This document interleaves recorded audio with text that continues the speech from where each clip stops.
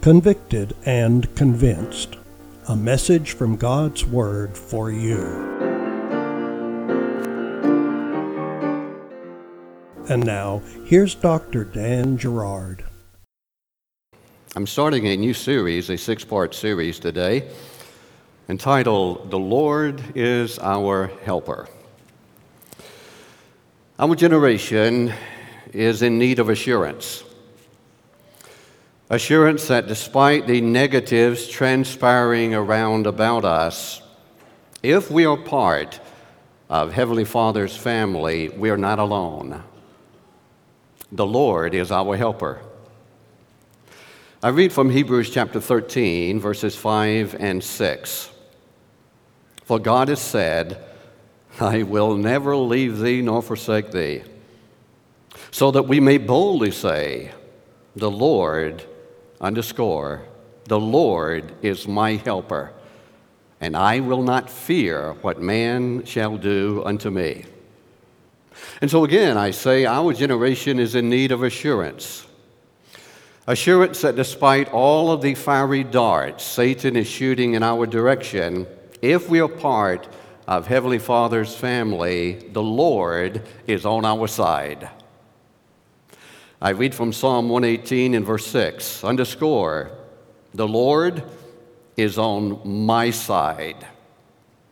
I will not fear. What can man do unto me? The psalmist, as he penned these words, was calm and confident, even though he was in the midst of enemies who were continually trying to take his life. And I'm convicted in my intellect, and I'm convinced in my emotions that our generation needs the same kind of calmness and confidence today as we are assured by God's Word and His sweet Holy Spirit that the Lord is on our side. In the 6-part series I'm beginning today, titled The Lord is Our Helper, we're going to allow God's Word and His sweet Spirit to assure us that indeed, if God be for us, who can be against us? And in our first session, we're focusing on the truth that He is our great caregiver. You don't have to raise your hands or nod your heads, but have you ever felt as though no one cares? If you have, you're not alone. I want you to listen intently as David cried out in Psalm 142 and verse 4. I looked on my right hand and beheld, but there was no man that would know me. Refuge failed me, and no man cared for my soul. My friends, in case you have not arrived at the position of knowing that God cares for you, I want to inform you, or maybe remind and reassure you that God does care. And you may ask the question, why does God care for me? God cares for you because you are important. God cares for me because I am important. Those things and those people that are important to us, we care about, don't we?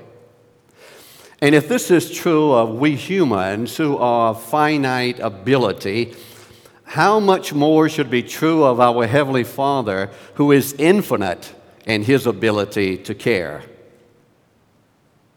1 Peter chapter 5 and verse 7, casting all your care upon Him. And as if someone were about to ask, Pastor Peter, why should we cast all of our care upon Him? He resounds for all of time, for He careth for you. God cares so much for you. And God cares so much for me that we are told in 1 Peter chapter 5 and verse 6 that God desires to exalt, to elevate us in due time. Now, I must be honest with you, sometimes I have felt as though God was a bit slow in doing this in my life. I have felt at times that I know best when God should have been exalting me. But you and I must always remember that God is aware of all things. And God knows when you and I can stand to be exalted. And God knows how we will go through the exalting process. Because God cares for us, and because we are important to God, we can rest assured that God desires to raise us up. God desires to exalt us to the highest point of joy and contentment. But in order for this to be reality, in order for God to exalt us in due time, there are at least two things that you and I should do. First of all, we must, according to 1 Peter chapter 5 and verse 6, humble ourselves. There are many things which make up the quality of humility. But one of the most outstanding ingredients and features is that of developing a submissive attitude. Submission to God and submission to one another. And will you agree with me that we are in need of a revival of submission in the days in which you and I are living? 1 Peter chapter 5 and verse 5, he penned to that generation and to ours, likewise ye younger, submit yourselves unto the elder. Now, Peter was referring, I'm sure, to chronological age, but I'm also convicted and convinced that there is a spiritual undertone in what he is expressing.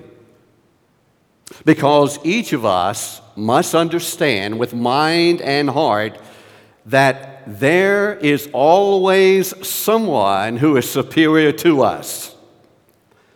And there is an answering that must take place in the chain of command and authority.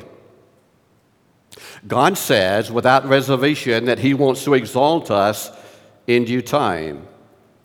And because God wants to do that, you and I must not put on a show of superficial, shallow appearance of humility. But rather we must, as 1 Peter chapter 5 and verse 5 says, we must be clothed. May I say that again? We must be clothed. May I say it one more time? We must be clothed with humility. Now, why is this so important? Why is it imperative that you be clothed with humility and I be clothed with humility? Because we are told in this verse that God cannot tolerate a proud person. Now, this is not Pastor Dan talking. This is God speaking. And God says he resists the proud. But I'm glad it doesn't end there. He giveth grace to who? He giveth grace to the humble. My friends, the divine favor of God is given to those who will allow themselves to be clothed with and in humility. This is the kind of person that God can lift. This is the kind of individual that God can promote. God can take an humble person who has very little and raise that individual up to be an instrument of usefulness in the cause of heaven. Let me give you an illustration. Do you remember Saul in the Old Testament? The Bible says that Saul stood a head and shoulders in his stature above all of the other men of that area. But Saul failed. Why did he fail? He failed God, and he went down in defeat, all because of a proud spirit that would not submit to God's plan. But God took a humble servant shepherd boy who was tending his father's flock on the backside of the desert. And God said, this is an individual who is after my own heart. And God elevated, God raised him to be king of Israel. So if you and I will humble ourselves, God will exalt us in due time. Secondly, in order to be exalted in due time, we must, according to 1 Peter chapter 5 and verse 7, cast all our care upon God. I want us to look at verse 7 very closely in order to allow this to become clearer in our conviction. First of all, the Bible says we must cast. We must cast all our care upon Him. The word cast is a very interesting word. It means to place on the mark. It means to place with accuracy. I don't do much fishing anymore. I still enjoy fishing, but I haven't done much of it in years. But one of the things that I learned very early on when my mother began to teach me how to fish was the importance of a good cast. Casting the bait or the lure in a position that would be advantageous to catching a fish. As you and I are humbled under the mighty hands of God, we begin to more and more consistently place all things at the mark of God's prescription. God's prescription for us as individuals. God's prescription according to His divine purpose and plan, and not our own. Also, verse number 7 says we're to cast all. That means we should not be holding back anything. You and I must never be guilty of thinking that anything is too big for God to handle. And at the same time, we must never think that there is anything too small that God is not concerned about. God cares about the big mountains, and God cares about the little hills in our lives. God cares about the deep valleys, and God cares about the shallow ditches in our lives. God cares about the broad rivers, and God cares about the narrow streams in our lives. And God is constantly encouraging us as His children, don't hold back anything. If the obstacle is big, or if the hindrance is small, God is saying, don't keep it to yourselves. Release it. Release all of it. Why? Because God is interested in our personal needs. He wants to be our helper. Sometimes we become guilty of feeling that God really does care about those who appear to be more spiritual and mature than we are. But the next word says, casting all your. Oh, my friends, our Heavenly Father cares for you. And our Heavenly Father cares for me. God cares for us as individuals. God created us with unique and distinct personalities and characteristics. And God is interested that our abilities will be developed to their ultimate potential. Fail Him? At times we do. And yet God is constantly consoling as He pleads, personally care, that I care for you.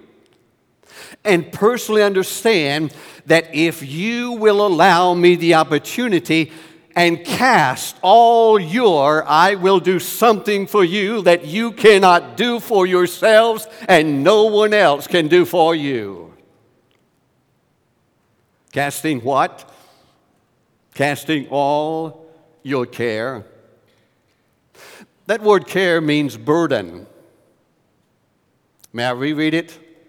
Casting all your burden. That word care means need. May I reread it? Casting all your need. That word means trouble. May I reread it? Casting all your trouble.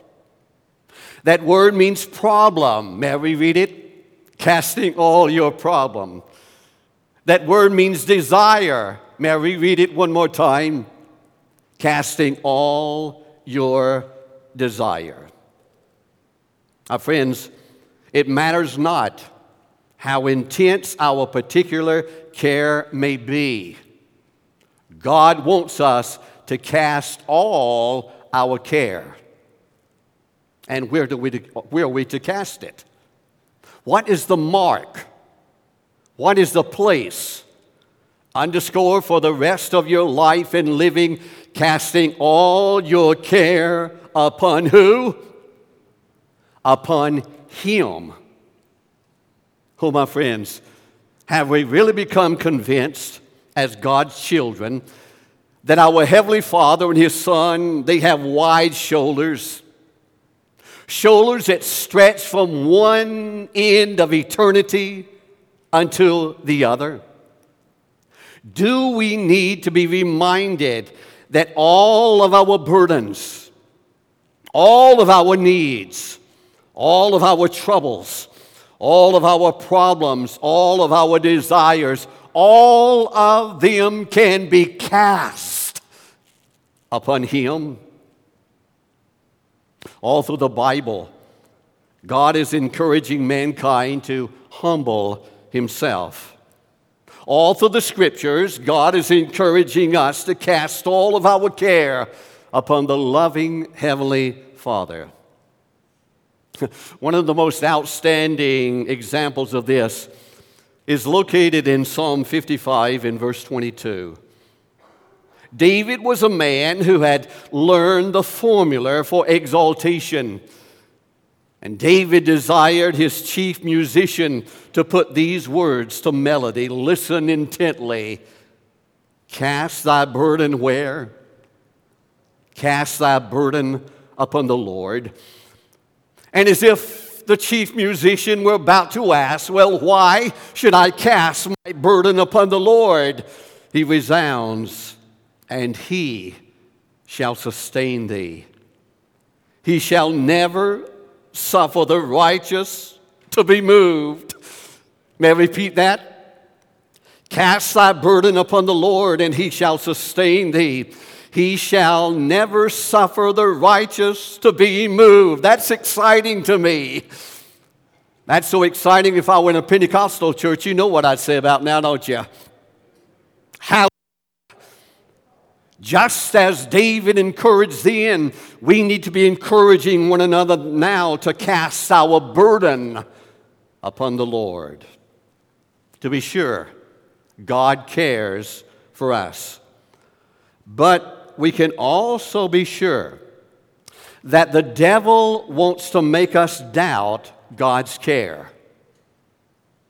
God's care is a threat to the enemy of God and the enemy of the human family. 1 Peter chapter 5 and verse 8. Be sober and vigilant. And as if someone were about to ask, well, Pastor Peter, why should we be sober? Why should we be vigilant? He resounds, because your adversary the devil, as a roaring lion, walketh about, seeking whom he may devour. And my friends, one of the ways Satan can devour us is to get us to question God's care. Another way that Satan can devour us is to get us to presume things about God's care that are not biblical. and he is an expert at this. He even used this approach with Jesus. Let me go back to Matthew chapter 5 and remind us of that. Matthew chapter 5, verses 5 and 6. Chapter 4, verses 5 and 6. Then the devil taketh Jesus up into the holy city, and setteth him on a pinnacle of the temple, and saith unto him, If thou be the Son of God, cast thyself down. For it is written, He shall give his angels charge concerning thee, and in their hands they shall bear thee up, lest at any time thou dash thy foot against a stone. So what was the devil doing? He was attempting to get Jesus to doubt the care of his heavenly Father. He was attempting to get Jesus to presume something about Heavenly Father's care that was not biblical. Now, the question I need to ask myself, and the question you need to ask yourself is this: how can we overcome Satan's trickery concerning God's care? 1 Peter chapter 5, the A part of verse 9, whom, talking about Satan, whom resist steadfast in the faith. You see, this kind of faith that Pastor Peter's talking about will help us to be sober, that he alluded to in verse 8. This kind of faith will help us to be vigilant, as he alluded to in verse number 8. Now, let me bring out something very important about faith in this verse. The kind of faith that can resist the devil. This kind of faith involves knowing and accepting something the devil does not want us to know. Something your enemy and my enemy does not want us to accept. What is it? 1 Peter chapter 5, the B part of verse 9. Knowing what? Knowing that the same afflictions are accomplished in your brethren that are in the world. Did you notice that verse 9 tells us that you and I are not alone in our afflictions? We're not the first to suffer. We're not the only ones to suffer. Also, did you notice in verse number 9 that the Bible tells us that even brethren suffer afflictions? When Satan came to Jesus and tempted him in regard to God's care, how did Jesus respond? He responded with the Word of God. Jesus said, "It is written." And when the devil comes to us and tempts us in regard to God's care, how should you and I respond?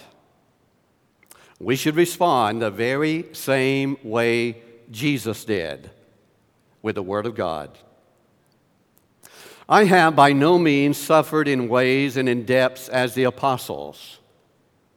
I have, in all probability, never suffered as much as some of you have. But let me share with you how I respond to the devil. I respond by quoting Scripture. And some of my favorite passages to quote are right here in 1 Peter. Allow me the privilege of paraphrasing, like I quote to my enemy who's trying to devour me. 1 Peter chapter 4 and verse 12.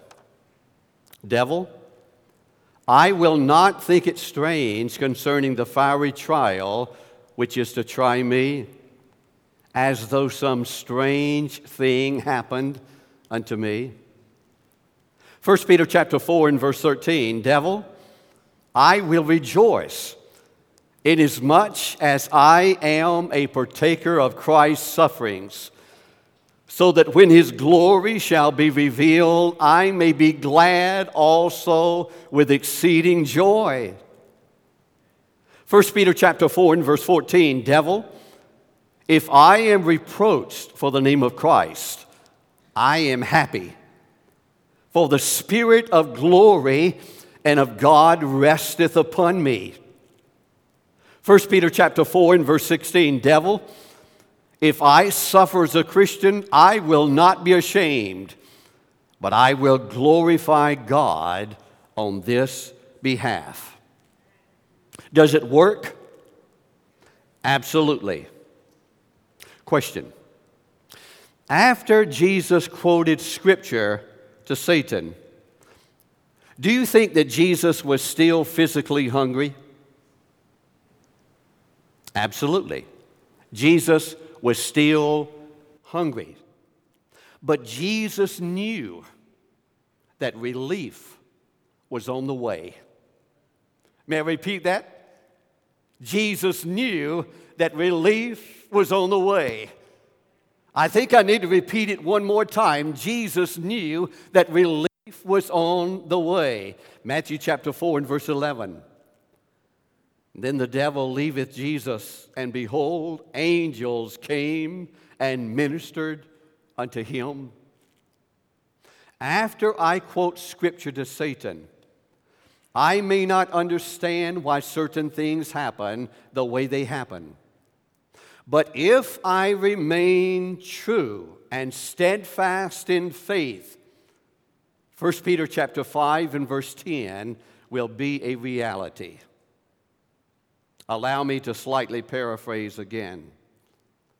But the God of all grace, who hath called me, Danny Gerard, unto his eternal glory by Christ Jesus, after that I have suffered a while, will make me perfect. He will establish, he will strengthen, he will settle me. Now, why can you and I be certain about 1 Peter chapter 5 and verse 10? Why can't we be convinced that it will be a reality? Because of the assurance of Hebrews chapter 13 and verse 6. So that we may boldly say, not timidly, not reservedly, but so that we may boldly say, the Lord is my helper, and I will not fear what man or the devil shall do unto me, because if God be for me, who can be against me? And after I quote these to Satan, I'm about ready to shout hallelujah. And sometimes I do. But I also know that just because I resist the devil one time does not mean it is over. He is tenacious, and I know that he will attempt to get me to doubt the care of my Heavenly Father again and again and again, just as he did Jesus. Luke chapter 4 and verse 13. And when the devil had ended all the temptation, he departed from Jesus for how long? For a season. And my brothers and sisters, because you and I know that the enemy will be back, we must constantly claim over and over and over again God's promise in Hebrews chapter 13 and verse 5. God said to that generation, and God saying to our generation today, I will never leave you. I will never forsake you. And so because I know that the enemy will be back, you and I must constantly sing and shout 1 Peter chapter 5 and verse 11. Because even though we may be walking through the valley of the shadow of death, to God be glory. To God be dominion. How long? Forever and ever. God cares for us. God is our helper. God is our great caregiver.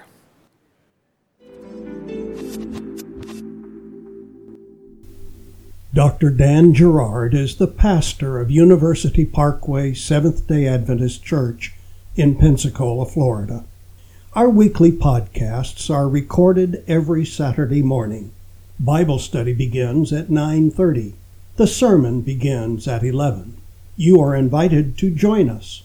We live stream the 11 o'clock service. You can catch that broadcast at our website, universitypkwy.org, or at Livestream. A library of previous messages is available on our YouTube channel and on our website. Thank you for listening.